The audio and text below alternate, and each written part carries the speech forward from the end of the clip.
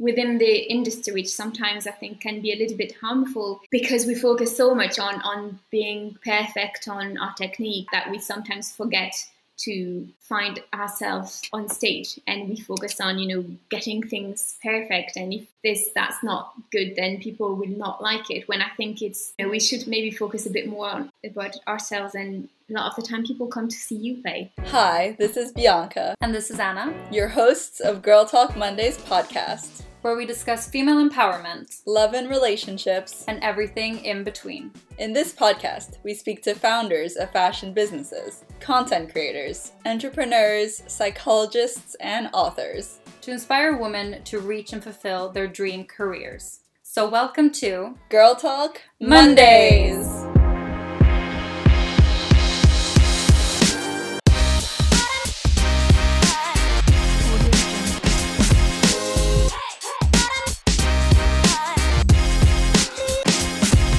In this episode, we speak to Esther Abrami. Esther is a Sony Music signed violinist. She is on a mission to celebrate classical music and empower future generations to keep traditions alive in a modern way. I started proper violin lessons when I was about 10 years old. My grandmother was a violinist. Although I never saw her play because she quit when she got married. It was usually the case back then. Yeah. But she's the one who introduced me to violin from a very young age. Actually, already at 3 years old, she showed me what a violin was. And I enjoyed that, but my parents didn't want to force me into lessons before I actually myself asked for them. So it wasn't until I was a bit more grown up that I said, oh, I want to start. And I think it was a good way, because when I did start, it was really my own decision. So at 10 years old, I started at the National Conservatory of Music in my hometown in the south of France. I spent a few years working quite hard, actually, because I absolutely loved it. Straight away from the first lesson, I absolutely fell in love with the violin. I straight away said I want to become a violinist. I think I didn't even fully realize what it meant, I think, back then, but I was just like, this is what I want to do, which is weird actually now I think about it. But so I played a lot for these first few years, and I got better quite quickly in those first few years. And when I was 14 years old, I finished the National Conservatory, and we were looking for somewhere else for me to go study with my parents. I was struggling a little bit with my school homework because it was getting hard to handle both together. Coming back from school, having to do homeworks, having to play the violin, was just getting hard. And so we heard about a specialized music school in the UK where you have music at a very high level, as well as academics together. And so, you have to enter audition and etc. But I did that and I got a place. And so at 14 years old, I left my parents and my house in France, and I went to study in the UK, which was a big move. Not speaking English or anything. So it was a big move, but I don't regret it.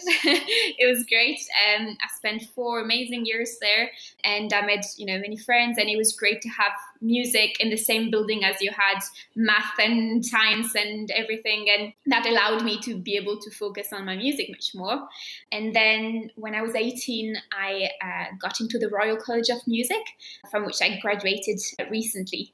So that's on the kind of educational side. And then on the more career side, I guess it's been, a few years ago, I started developing my career, professional career. I've spent quite a lot of time developing social media. That was a big thing for me, because being a classical musician, I often felt like it was kind of, we were in our own bubble, and we were not really getting people who didn't know classical music or who went in that kind of space to actually listen to it. So I felt like social media was such a great tool to do that. So I developed that a lot, and that also gave me so many opportunities in my career. I guess other opportunities that I wouldn't have had otherwise. And it kind of started from there. And, before pandemic, I was traveling a lot and concerts and everything. But yeah, I think that's about it. I'll probably stop talking there. I love that you knew so early on that you wanted to play. Did you ever have a question in your mind asking yourself, like, is this it for me? Is there something else? Or was there a moment when you said, yes, this is my life, this is 100% what I want to do? Until I was like 18, I think I had this, I don't know if it was even a goal. It was more of a dream than a goal back then. And when I was 18 and all my other friends who weren't musicians, it was the time where they all started to think about what they wanted to do. That's when it hit me. Like, I've never asked myself this. I've literally never asked myself what I wanted to do, because I was always so sure of what I wanted. And it was a strange feeling, thinking, oh, maybe I could have, done something else. In a way, I thought, well, it's too late, because, I've put in so much effort already. And so I did have a little moment of doubt, I'm not going to lie, but I think it was just the moment of realizing what actually is this life that I chose so early on. And in a way, at least I knew it was something that I really wanted to do, because sometimes when we are grown up and we can be influenced by others, we can be influenced by, what's going to be better for our situation, instead of just thinking about what we want to do, what we love to do. And that's something I chose because I love to do it. So I think I just had to adapt. Can you tell me a little bit more about the kind of music that you create and perform, and what is it that you want to convey to the audience? Of course, so I'm a classically trained musician, so a lot of what we perform in classical music is from composers. So we don't usually write our own music, we usually perform other people's work. What I wanted to, and what I still want to convey, is to try and give a bit of a new image to classical music. I felt more and more that classical music had this image of dead composer, like that's it, like, old people, and I really wanted to change that. And even when I was studying at the Royal College of Music, that's when I was more grown up, and I realized that how even in some concerts, like how the audience is just a certain type of people, and there's many of them who just don't get access to it, and I found that a bit disturbing. So my goal was to try and change that, try and make it something popular. And of course it's part of criticism as well, because of the time classical music is seen as, obviously it's an art, and so not everybody wants it to be popular. But I think, you can't want everything, we can't complain that it is not getting the audience that you want, and at the same time you don't want it to be popular. And I strongly believe that everybody should have access to it, and if they understand it, people might understand it differently, have different understandings of it, but yet that doesn't mean that they shouldn't have the chance to listen to it. So that's been my goal for the past years, and I'm trying to keep doing that through social media, through the music that I perform, which a lot of is classical music, but I also love performing other types of music and try and get that bridge in between. Arts are such a beautiful thing in our world, and it can really form communities. It makes people feel like they're able to access, new ways to enjoy life. So I think it's really, really great that you're able to open it up to new people who may not have been able to hear that music otherwise, and so that they're able to enjoy and join in as well. And it kind of does also give you another way to discuss things in society as well. Like, if you were not able to listen to that music or go to a performance or a concert, you're still able to really discuss it and be a part of a conversation, which I think is wonderful. So I wanted to know more about what your average day looks like. It's changed with the pandemic, but before there was not really an average day, in a way that it was, every time going somewhere different, and traveling, and having an event on, or having an interview or something. With staying at home, I've kind of had more of a routine. But anyway, I usually do all my work with the instruments, so on the violin, in the morning. I find it the best moment in the day to concentrate when I'm fresh. So I usually do 8 to 1 or 9 to 1. after that, I usually take the afternoon to create content for my social media, do a bit of admin, then also exercise.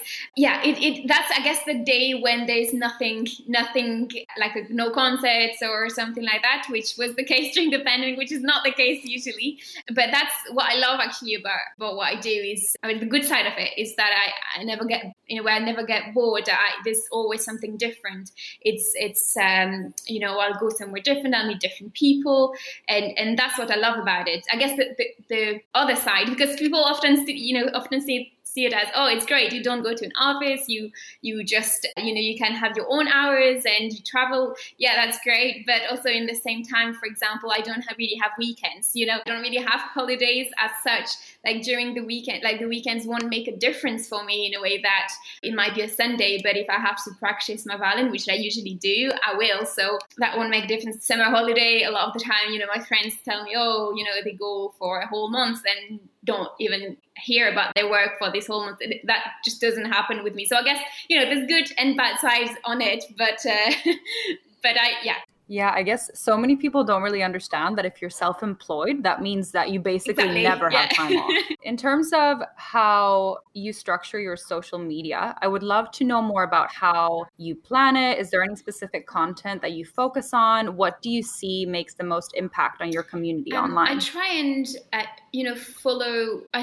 first of all, follow the trend in a way that classical music is not something that you find a lot on social media. It's starting to be more common now, definitely, but yet it's always found in the same form a little bit. And because my goal is to try and make it more popular, I try and always apply a new trend to something that is, classical violin, which is not always easy to make it work, but that's usually what I try and work on. And I guess some of the videos that I've really worked is when I've managed to draw a bridge in a way that people who would maybe see the video and be attracted to maybe something else within the video. Like, for example, I've had a video with some of my cats in it, which went absolutely viral. And I know that some people just watch that video thinking, oh, it's a very cute cat. But then, they followed me and then they listened to classical music and then they got into it. And I think sometimes you just need that bridge in order to have a bigger audience and to have, especially when you're doing something that's quite niche, to have these people, brought in, finding the right balance. I do love doing it, so I think that helps a lot. I find it really fun to try and find new ideas on what to film, what to do, and getting that feedback, especially during the pandemic, having still this connection with people and still seeing them, enjoying my music. That was a huge support. And how do you feel actually that your career has changed during the pandemic? Because obviously social media plays a huge part in what you do, and you've managed to build this incredible audience through your music and storytelling and the different content you share, like you explained. Has it been better for you with the pandemic? Has it been worse? What do you think has changed? I think there was some good things in it. So last year when it started, I went back to my parents' house and actually ended up staying there for months. And I hadn't actually spent time with my family in years because I was always traveling, I was always on the go. And in a way, I did really enjoy actually having, spending time with them, spending time at home, having time for myself, which I just didn't before. It also allowed me to focus on other things and having more time to develop my social media. I'm preparing my very first album, so that was also one thing that I could focus on working during the pandemic. So I think it was different. I wouldn't say it was better or worse. So I look forward to being back on stage, definitely. But I didn't. I know it was hard for some people. I didn't find it particularly hard. It was just different. Congratulations, first of all, on your upcoming album. That's a huge achievement. You've done so much in your career, actually, from like concerts and travels. Is there any one moment or one achievement where you feel really proud of? I think if we come back to the album, I think signing with Sony for my debut album is definitely one of the thing I'm most proud of. Signing with such a prestigious label for my very first album has been, it's big, and I still felt like for a long time like I was dreaming like this can actually happen. But it's great, and I feel extremely grateful and and lucky to have it. I mean, I did work very hard for it, but still, I know a lot of people still do, and they have very few violinists.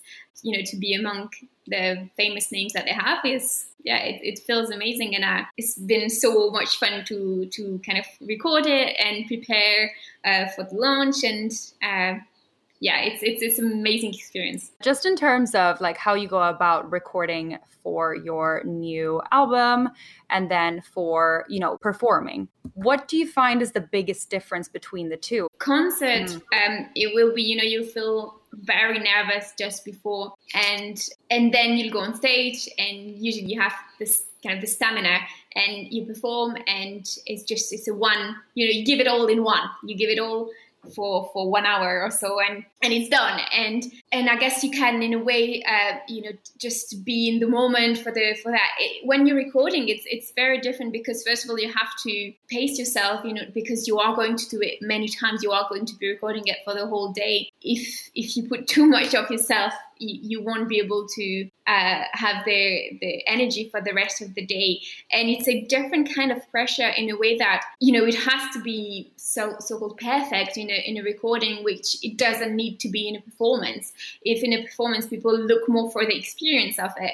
But in a recording, it needs to be not perfect. So, you do a passage and, it might be great musically, but if there was a note that was wrong, you're going to have to do that again. And then you have the pressure of, oh, I have to do it just as good, but I have this not right. And then sometimes this is, it puts pressure on yourself, because you think, oh, no, I need to get it right. I need to get it right. And especially if sometimes, and it can happen if you're a bit tired, you just cannot get something right.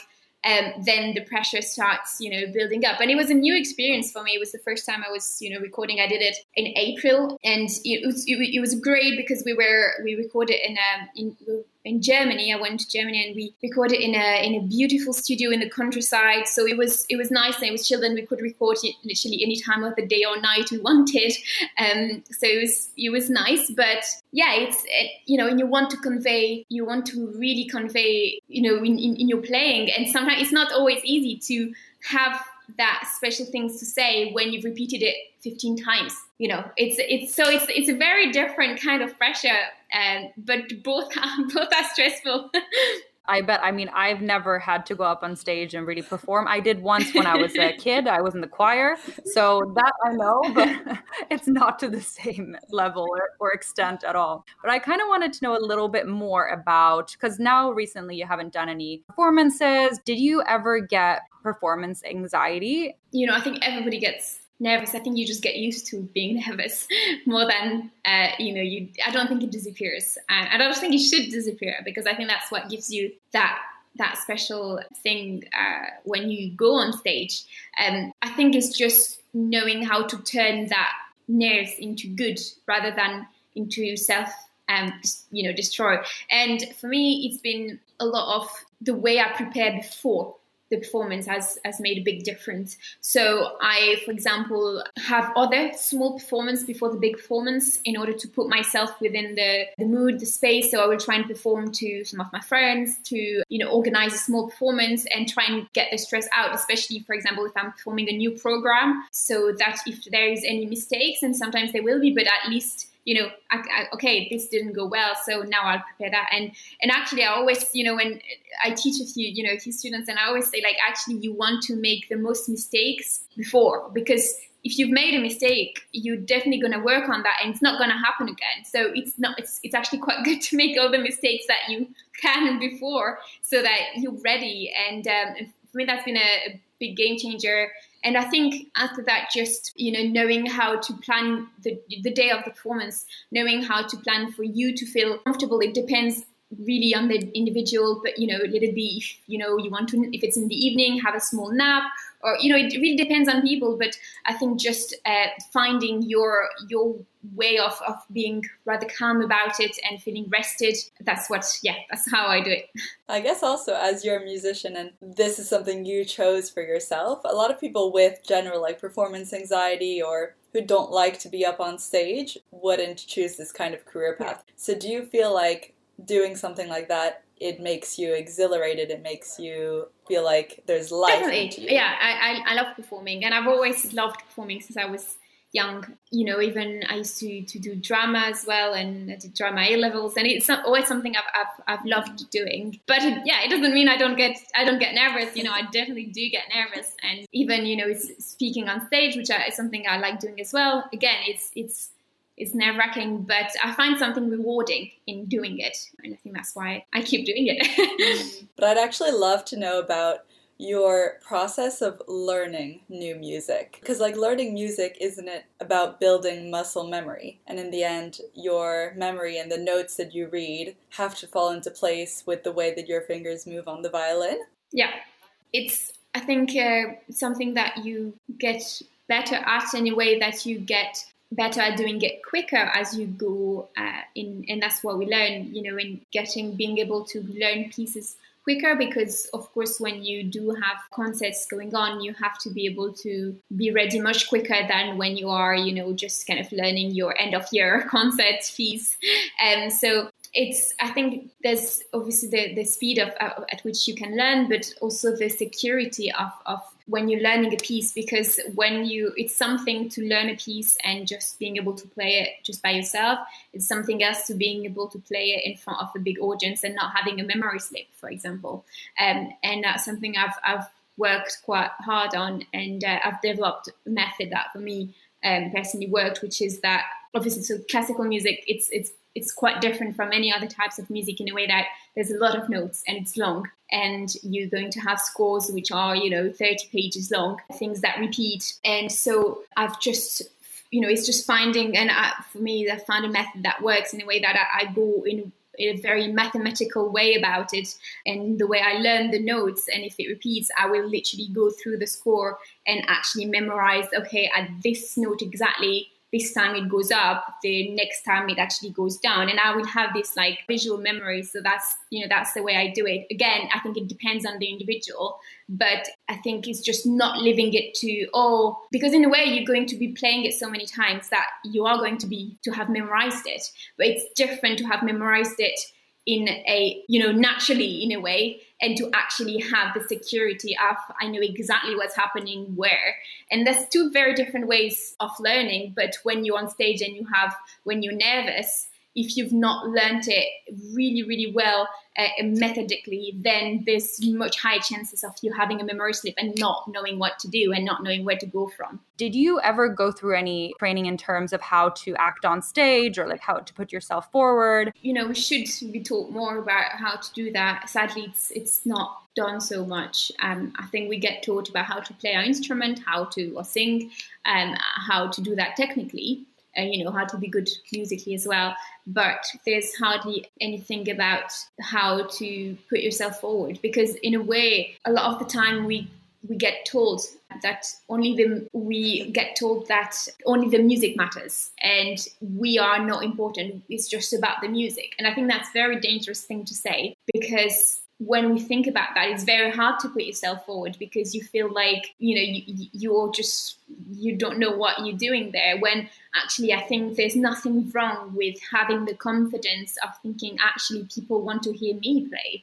And yes, they want to obviously hear the music that I'm playing. Obviously that's an important part of it, but yet I'm still existing, and I still need to show my person, because if not, then, you know, what are you? Just playing something that people could put a CD on is the same thing. And so I think it's just a way that we are taught within the industry, which sometimes I think can be a little bit harmful, because we focus so much on being perfect, on our technique, on that we sometimes forget to find ourselves on stage, and we focus on, you know, getting things perfect. And if that's not good, then people will not like it. When I think we should maybe focus a bit more about ourselves, and a lot of the time people come to see you play more than just hearing the piece, I think. What are some of the things that you found very challenging? Coping with criticism was a huge learning up I had to do. And when you put yourself out there, you are going to get criticism. It's not going to be, even if it's a small percentage, and it has been, if you compare it to the amount of people who actually do like what you do. But yet, for some reason, we tend to focus on the one bad comment that we're going to get. And when I did put myself out there, and when I put myself out there doing something a bit different, especially, then you are obviously, of course, going to face some criticism, some people who will, give their opinion on what you do and might not agree with what you do.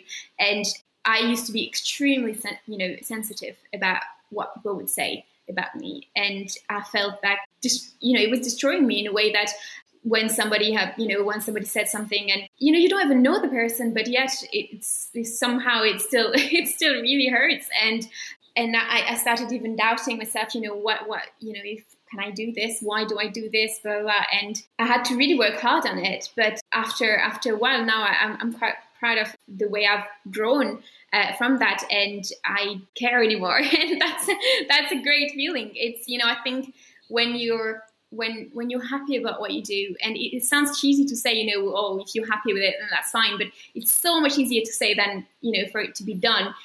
If you're happy with what you do and you feel good about it, you feel, a sense of every time after you finish something, you feel happy about it, then I think it's, no matter, people will disagree. And I think it's just accepting the fact that some people will disagree, some people will think what you do is not good. Then, everybody is entitled to their own opinion, but that does not mean you have to change.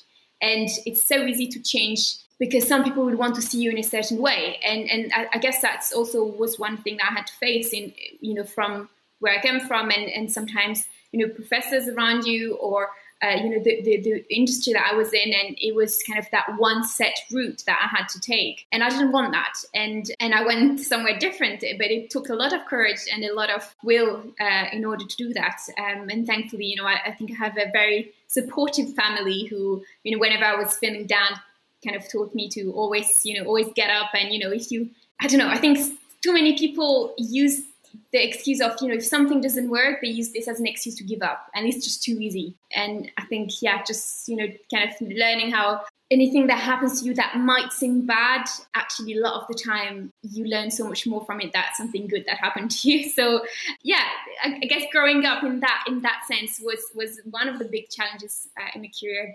And it's, it still is. I'm sure I still have a lot of growing up to do on that sense, but I've come a long way. Oh, but that's really inspiring to hear, and I do feel like it tends to happen a lot more when you put yourself out there publicly. But it's interesting that you even said with the perception of how your teachers would want you to be, that could even happen from anyone close by to you. And the personal work that you have to put in to not only say like, okay, I don't care about this criticism and feel proud of who you are, but also just being in your industry, like perfection, playing the music exactly how it's meant to be is absolutely critical. So do you feel like you're a perfectionist in your personal life as Yes, well? I am, and I fight against it because I like everything to be exactly the way I want, and it's dangerous, and if I've planned something for the day and it doesn't not go the way I planned it, I have to control myself from not getting angry. And it could be something so small as I planned for my friend to come at that time and she'll come 1 hour later, and that's destroyed my day,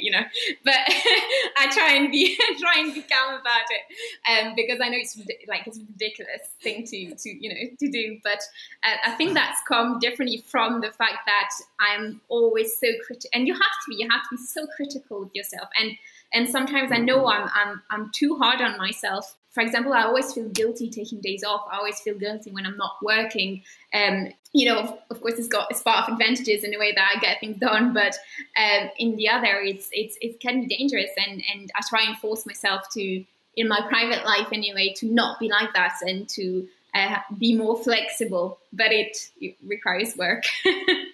I'd like to know if there was anyone or a specific artist that you felt really inspired by. I mean, there's different artists, but there's one artist that I always looked up to, even though actually he passed away and I never actually got to him live, is a violinist called Yehudi Menuhin. And I looked up, he's a fantastic violinist, of course, but I guess there's many, you could say, and the reason why I particularly loved him was because of everything he did outside of just playing the violin. Firstly, he was one of the first classical violinists to actually play other kinds of music. So he played jazz music, he played Indian music, and that was something that like never heard of. And you know, and sometimes he got criticized for it, saying, "Oh, he doesn't know how to play this kind of music." But you know, having the courage to actually go out of your safe space and actually try other kind, and I always thought that was such a great thing. He also did a lot of work for charity. He opened a music school. He used to go to orphanage and teach kids how to play. And I just, for me, being a musician is more than just being great on stage. It's about everything else you do within it and what you do with the power that you have. And I feel like he really, really took that to word in a way that he really did that. And I didn't find so many musicians always do that. Sometimes it's just, great performance, which, it's great to watch. But for me to admire a musician, that's what I admired in him. That's amazing. I feel like everyone kind of needs someone to inspire them, maybe not just in what they do for work, but also who they are as people and what they contribute to society. We also know that you've mentioned that you're really passionate about highlighting the work of female composers in the music industry. There's hardly any women composers in the classical music industry. As I said, classical music, you play a lot of music from composers who have passed away. And so it's a very different, I guess, concept when you think about it. But until recently, I never played a work by a woman. And it was something I just did not question. And I think that's, that's even worse. But it didn't even cross my mind when I was younger that all composers were male. Like, it was just, okay, that was it. And so it's changing a lot. And there's so many things now, and so many people who are doing amazing work to change that balance. And so for my debut album and my first single, that was one thing that I did want to do, was to have works by female composers. And it's been great to have a lot of, press around it, and the streams have worked really well on it. And there's more to come as well from other women composers, but I guess that's why it's a big deal for me, because I think when you don't see something for example, as a young girl, if you don't see the possibility of becoming a composer, you don't even have the idea of it sometimes. And that's what happened for being a conductor, being a composer. It's just these things that you just don't even think about because they're not offered to you in a way that, I'm sure that if I had to, if I wanted to go to composition classes, I could have, but it did not even cross my mind. And I just think it's a shame, and it's something that I'd like to change. So that's what I did. In terms of advice for somebody wanting to go into the music industry or music career, I think finding what you really want to do is, again, something that sounds easy to say, sounds cheesy, but it's so much harder than that. I mentioned it a little bit before, but people around you can have such a big influence, and in a good or bad way. And sometimes it's hard to actually know what you really want to do. And you might go somewhere because it feels like, that's everybody's kind of pushing you that way. And sometimes it's a way which is a lot of time overcrowded. I am speaking in the classical music industry, but, there's places where, there's these 3 streets that you can go and they're all crowded, and, you're not even the first one there. So, don't expect to get anything. But actually the reason why they're crowded is because everybody is fighting for the exact same thing without putting their personal qualities up there. And I think that's the problem. I think we should all look in, what do we have? What do I have that somebody else might not have? And I think that's what I need to show, and that's what I need to, to work on so that I get that. And from the moment I did that, it's, my career changed, and it didn't change. It happened, it started, and now I just try and keep doing that. And that's why I felt, I felt good about myself, and I feel happy with the career that I have, because it's truly what I want to do. And I'm doing things that I feel personally good about. And it doesn't mean, of course, that I wake up every day and think, yay, I want to work all day. And, of course, there's days I feel lazy and there's days I don't want to work and days I feel down. But yet overall, it's my own goal and not somebody else's. And I think that makes a huge difference. What qualities do you feel make a great musician? That's a hard one. It depends, but I guess being truthful would be definitely one of. It's not always easy, but I find that personally in some of the musicians that I love listening to, is because I find them more true. I find them more human. I've always been more attracted to musicians who have this human side to them.